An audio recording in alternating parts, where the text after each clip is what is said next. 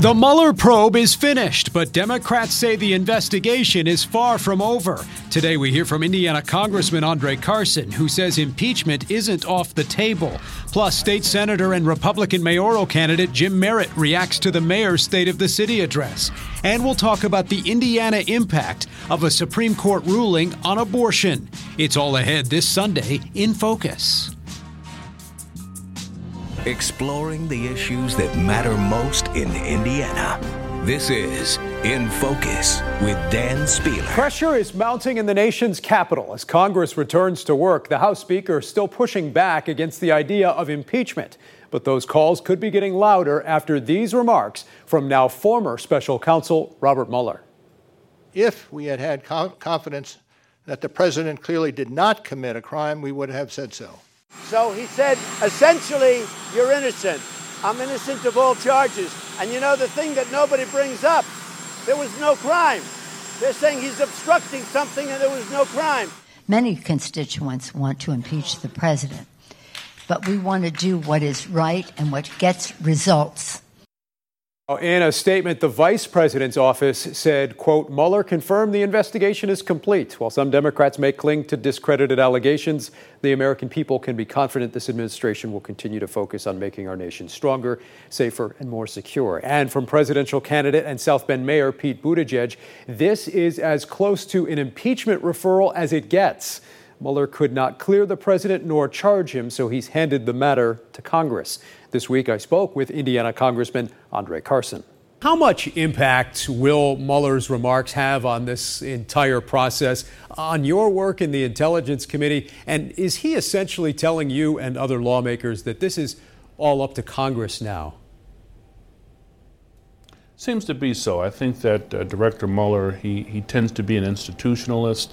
I think that he's dedicated to the mission of the Justice Department and especially the special counsel. I think that while he has been reluctant to agree to appearing before Congress, if he does agree, I think he'll stick to the script and stick to the narrative that exists in his report and in his findings. And so I think being an institutionalist, he understands that Congress is a co-equal but separate branch of government that has a responsibility to investigate the extent of Russia's influence in our electoral process, as well as look at impeachment as an option. You mentioned impeachment there. Last summer, you told me we'd possibly met the standard for impeachment. Since then, you've been a bit more reluctant on that topic, echoing the Speaker on that issue. Does the special counsel's statement, though, put more pressure on Speaker Pelosi, and does it change your view at all on the issue of impeachment? I don't think it puts more pressure on Speaker Pelosi. I think it really reaffirms our responsibility as a separate branch of government, a co-equal branch of government. The Founding Fathers, they were very visionary, and I say it all the time, in setting up three separate but equal branches of government to act as a check and balance. And so the responsibility rests on our shoulders. We'll see a series of hearings from the Financial Services Committee, the Oversight Committee, the Judiciary Committee, and certainly the Intelligence Committee, bringing in additional witnesses and getting to the root of this whole fiasco. Out of the 200 plus Democrats in Congress, there are around 40 members who are firm on the impeachment question. There are other members who think we should move forward with other agenda items. And so this impeachment discussion Where do you count yourself at this moment? A majority opinion. Well, I don't think we should rule out impeachment at all. But I don't think we should get distracted with the impeachment question, because the taxpayers and our constituents really want us to do the work. All right, Congressman Andre Carson speaking with us there. You can see more of that interview on our website. We're also talking about the race for mayor here in Indianapolis today. In a moment, we'll hear from State Senator Jim Merritt. First, our Courtney Crown recaps Mayor Joe Hogsett's State of the City address.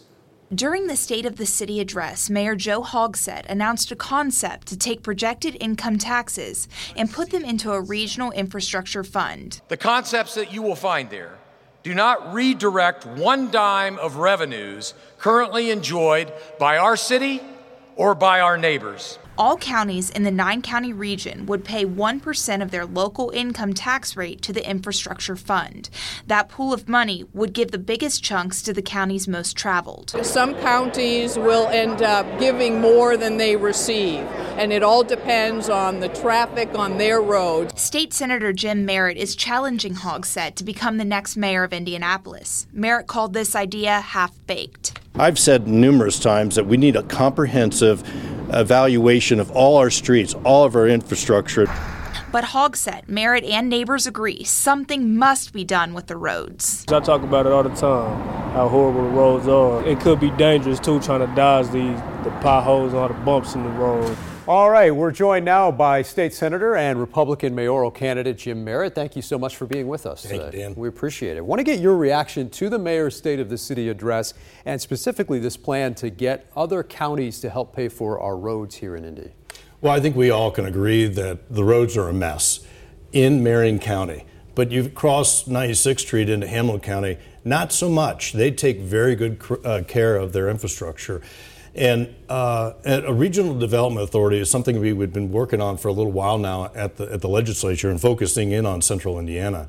But if you look at just northwest Indiana, theirs took a Republican governor, Mitch Daniels, to come in and establish it with the legislature. And 14 years later, they're doing very, very well. But it took a long time, and it's not just infrastructure. It's Homeland Security, it's economic development, and it's a teamwork, it's a partnership. You have to, when you're mayor of Indianapolis, you have to reach out to your partners, mayors and those that are in counties surrounding Marion County. You don't think he has enough buy-in for this plan? No, I don't think right you have now. buy-in, and it's not as simple as what he's talking about. What would you do differently? What's your plan when it comes to roads? Well, for roads, with the Regional Development Authority, I would be talking, and I have been talking with all the mayors of Central Indiana, and talking about the needs of each county, each city, each town. But with the roads in particular, we need a team of civil engineers, and this will happen in January 2020 when I'm mayor of Indianapolis, a team of civil engineers to reevaluate all streets and infrastructure in Marion County. And as you know, INDOT looks at all bridges in the state of Indiana every 2 years in every county. So it's really principally streets, and looking at those and coming to us and saying, how can we bring all streets to good condition? What's going to cost and how long is it going to take? And have all transparency and not just Band-Aids and not half-baked type of programs. When it comes to this campaign and fundraising, you're trailing significantly in the race. What will it take for you to truly mount a competitive campaign here? When you're talking about fundraising, I believe I'll raise $1 million to $1.3 million. The mayor will have a lot more than that. But I think as my constituents in District 31 know, I am the hardest worker in politics, and it's all about communication. It's all about collaboration, and we will get our message across. And when we get our message across, it'll be a winning message, and that'll bring us to victory in November. You were asked this past week about some of your votes in the state Senate on this abortion bill, for instance, that went all the way to the Supreme Court this week, and some other issues.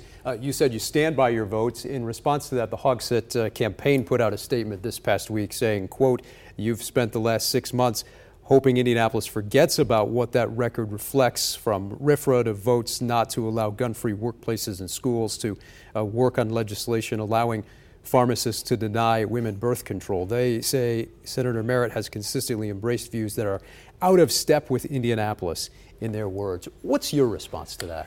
Well, first of all, in my 29 years, I have been incredibly accessible, number one. And two, every year I go door to door, either for candidates or for myself. And so I talk to a lot of people. And I have learned a great deal from District 31 and the 130,000 people that reside there. And you talk about issues that impact people. And I have my philosophies, I've got my principles, but I also have had an open mind. And I think I am paid to have an open mind and listen to people. And my mind has been changed. And I think that's what people want is a politician to actually learn about positions and tendencies and feelings and adopt that when appropriate. And I have learned and I've changed. And I think people, when they look at my record over the last 29 years and leadership and the ability to be the face of Indianapolis and tell the story of Indianapolis, I believe they'll vote for me. You said you've changed your mind. What issues specifically, I guess? Well, look at the bias crimes, the hate crimes issue. I stand by my vote in the early 2000s that I voted against it. But the more we learn, the more people I get to know, the more that I felt like Indiana needs a substantial hate crimes law. We don't have it now. The legislature passed and the governor signed, and we're off the list. But I do believe that we need a list. And in 2017 and this year, I changed my vote, and I thought it was the right thing to do. I believe in it, and my constituents believe in it. All right, State Senator Jim Merritt, I know we'll be talking with you a lot between now and Election Day. We appreciate it. Thank you so much. All right, coming up, we'll hear from another state lawmaker who may be considering a run for governor next year. And the Supreme Court rules on an abortion bill signed into law by then Governor Pence, but declines to take up another case from Indiana. Up next, the VP's reaction, and Bob Donaldson talks with our panel after the break.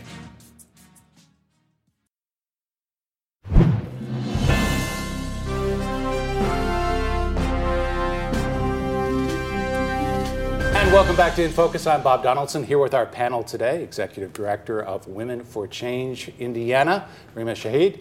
Also, 2016 Vice Chair of the Indiana Trump Campaign, Tony Samuel, and our friend, political columnist Tim Swarns. Thank you all for joining us.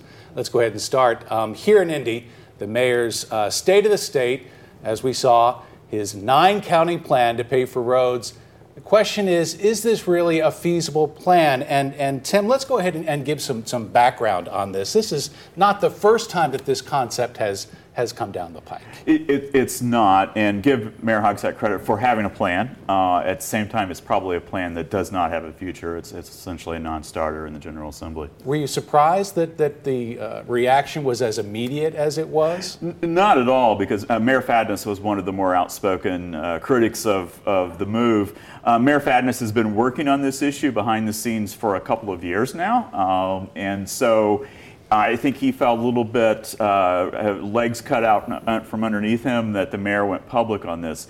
At the same time, the mayor's in an re-election campaign, and he needed a plan. Okay, Tony, is this a commuter tax by any other name? Yeah, I think so. And what's even more problematic, I think, for Mayor Hogsett is that he's coming out with this plan in year 4 of his administration. He's trying to sell to the residents of Indianapolis that he's a new candidate. He's not. They know that he's been the mayor, and he should have had a plan, several plans for running the city in year 1, and now it's year 4, and so it's really disingenuous, I think. Well, Rima, your reaction. I mean, what is the motivation for the mayor to come out with this plan now?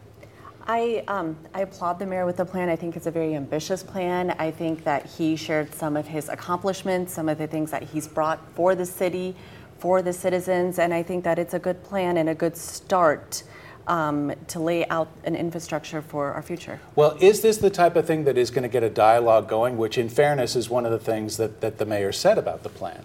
I think so. I mean, it has all of us talking, and I think it has the people, citizens and from the central donut counties talking, so I think that this is a good start. Is that as far as it's going to go, though, Tony? I think he's going to have it. He didn't sell it. He should have been out selling it, or at least privately to those mayors and leaders in the counties around. He didn't do that. Well, it's up to the General Assembly to make a decision, and the General Assembly will not convene again until after the election in November. Yeah. Is this going to have any impact on the mayor's race, do you think? It helps take a little bit of an issue off the table. The mayor can say he does have a plan. Again, nothing's going to happen with it at the earliest until January. Okay, let's go ahead and move on. Also this week, the Supreme Court makes a ruling on an abortion case from Indiana that then Governor Mike Pence signed into law 3 years ago. Justices are upholding the part of the law that requires clinics to bury or cremate fetal remains, but the court rejected the state's appeal of a previous ruling that blocked a ban on abortions motivated by sex, race, or disability. The Supreme Court, of course, will likely see more abortion cases coming its way. 8 states, as we've seen, have passed more restrictive abortion laws so far this year. Rima, what's your reaction to what the Supreme Court did and its impact here in Indiana? It's been a hard week for Hoosier women. I think it's very unfortunate. And I find it interesting that SCOTUS ruled a case without hearing any oral hearings. Most of Indiana, I think a large majority, I think 95% of Indiana counties, we do not have clinics. And majority of women live in those counties. I think these are steps to try to stigmatize abortion, and this is our right. In fairness, the court said that because there was not a split in the decision, in the lower court decision, that they did not make a written ruling on it. Right. But Tony, I mean, this is sort of a mixed signal from the court, is it not? I think it is. I think what they're saying on the one issue is that they need to hear more from appellate courts around the country as this becomes more and more of an issue. And then on the burial of the remains, I think that's a win for the pro-life side. Because it does show that the court is recognizing that this is a life, that this is a baby, and it deserves the dignity of a proper burial. Tim, I want to get your input on this as well, but before, let's go ahead and talk about Vice President Mike Pence. He tweeted about this issue saying, as governor of Indiana, I was proud to sign the law. Today's decision by the Supreme Court was a victory for life. But as we mentioned, more controversies on the horizon when it comes to abortion and the courts. But Tim, does this give an indication that the court maybe does not have the inclination at this point to take on Roe v. Wade? I think there are even more difficult rulings to come when they have to take up the Georgia law, for example, the Alabama law, the Louisiana law, and whatever other states make these moves in coming months. And that will be the real test on whether the court upholds Roe v. Wade. I think, to me, one of the interesting things that Tony pointed out is the court seems to be taking an indication here that this is human life that has to be disposed of in a dignified and proper way. That's what this is really about. It's about the messaging, and the court seemed to side with that message. Well, I mean, the decision was made about what happened after an abortion happens, not something that happens before an abortion would happen. Correct, Rima? That's correct, and I think that this is an unfair burden that they're placing on these clinics that are already severely underfunded. I think that it's a question of cells and tissues, in many instances, and I disagree. Well, that's what the debate is over. Is it cells and tissues, or is it human life?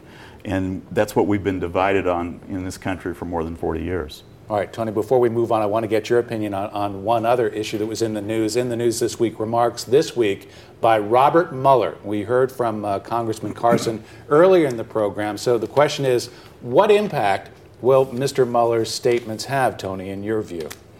Well, thanks for asking. First of all, I, myself, and several millions of people, maybe more than half the country, I think this was a phony case to be brought in the first place. Now, what we're seeing is Robert Mueller helping Democrats by giving them some more ammunition to carry on the fight in Congress. That's not his job as a prosecutor. His job was to find if there was any crimes committed. He couldn't do that. So the president is exonerated, but he, probably from pressure from the Democrat folks that are pushing impeachment, went out on a limb where he had no reason to, because he stood by the report. He didn't say anything new, and the report's been out there now for a while. So, I think, again, it started as a sham, it ends as a sham as far as his role in it. Rima, your reaction? I think that the investigation should continue. He did not say that the president is not guilty, and I think that we have reason, and the American people, they deserve to know what's going on, and the investigation should continue. Certainly puts more pressure on the House leadership. All of this rests with the House. Democrats control the House. Nancy Pelosi has held the line on impeachment so far. Robert Mueller's comments this week put a little more pressure on her. She's certainly not the only person that is saying that the Democratic Party does not need to get into this a year before an election. She is shielding the Democratic candidates to a certain extent with this, but there's increased pressure on her now and on others to have a much broader discussion of possible impeachment. Well, late this week, Nancy Pelosi seemed to be, moving at least in the impeachment direction. Maybe not immediately, but sometime down the road. Okay, we're going to have to leave it at that. Up next, looking ahead to 2020, we'll talk with a State House Democrat who's been mentioned as a possible candidate for governor. Is she planning to take on Governor Holcomb? We'll ask her coming up next.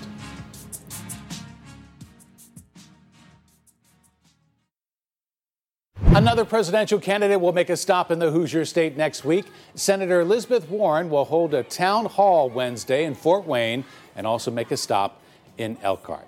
With 2020 around the corner, Indiana Democrats need to find a candidate to go up against Governor Eric Holcomb next year. This past week, Dan sat down with one Democrat who's been mentioned as a possible candidate for governor, State Representative Carly Macer.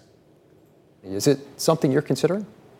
Well, I am considering it. It is an opportunity that I think that is really needed in the way that I would love to possibly take the work that I've been able to do in House District 92 and expand that around the state. And nothing definite at all, but certainly just thrilled to have an opportunity to be at the table for the conversation. Former State Health Commissioner Dr. Woody Meyer is also considering a run for governor. We'll have much more next week and on our website. Stick around. We'll be right back to wrap things up after this. Okay, time now for this week's winners and losers. Tim, we'll start with you. My losers are all of us who have investments in our 401ks or other retirement plans in the stock market with what's happened in the last 2 weeks. Because of President Trump's tariffs and threats of further tariffs, we're losing a lot of money. Well, we'll see if those tariffs actually happen, at least the ones as far as Mexico are concerned. Yeah, Tim just made me change my pick. I was going to pick Bob Mueller as the loser, but I've also already talked about that. So I will pick President Trump as the winner because he's doing something on this issue. And even if he is facing all kinds of obstruction from Democrats and some of the liberals in the courts, he is still trying, and the American people realize that and will reward him for that. All right, Rima, just a couple of seconds. Winners are always Hoosier women. Despite what's happening here in the state and nationwide, Indiana women on the ballot in 2019 and Indiana women that will be on the ballot in 2020 for statewide and federal bids here. All right, always we appreciate your time. Thank you all for being with us. Thanks again for joining us for In Focus. We'll see you right here again next Sunday on In Focus.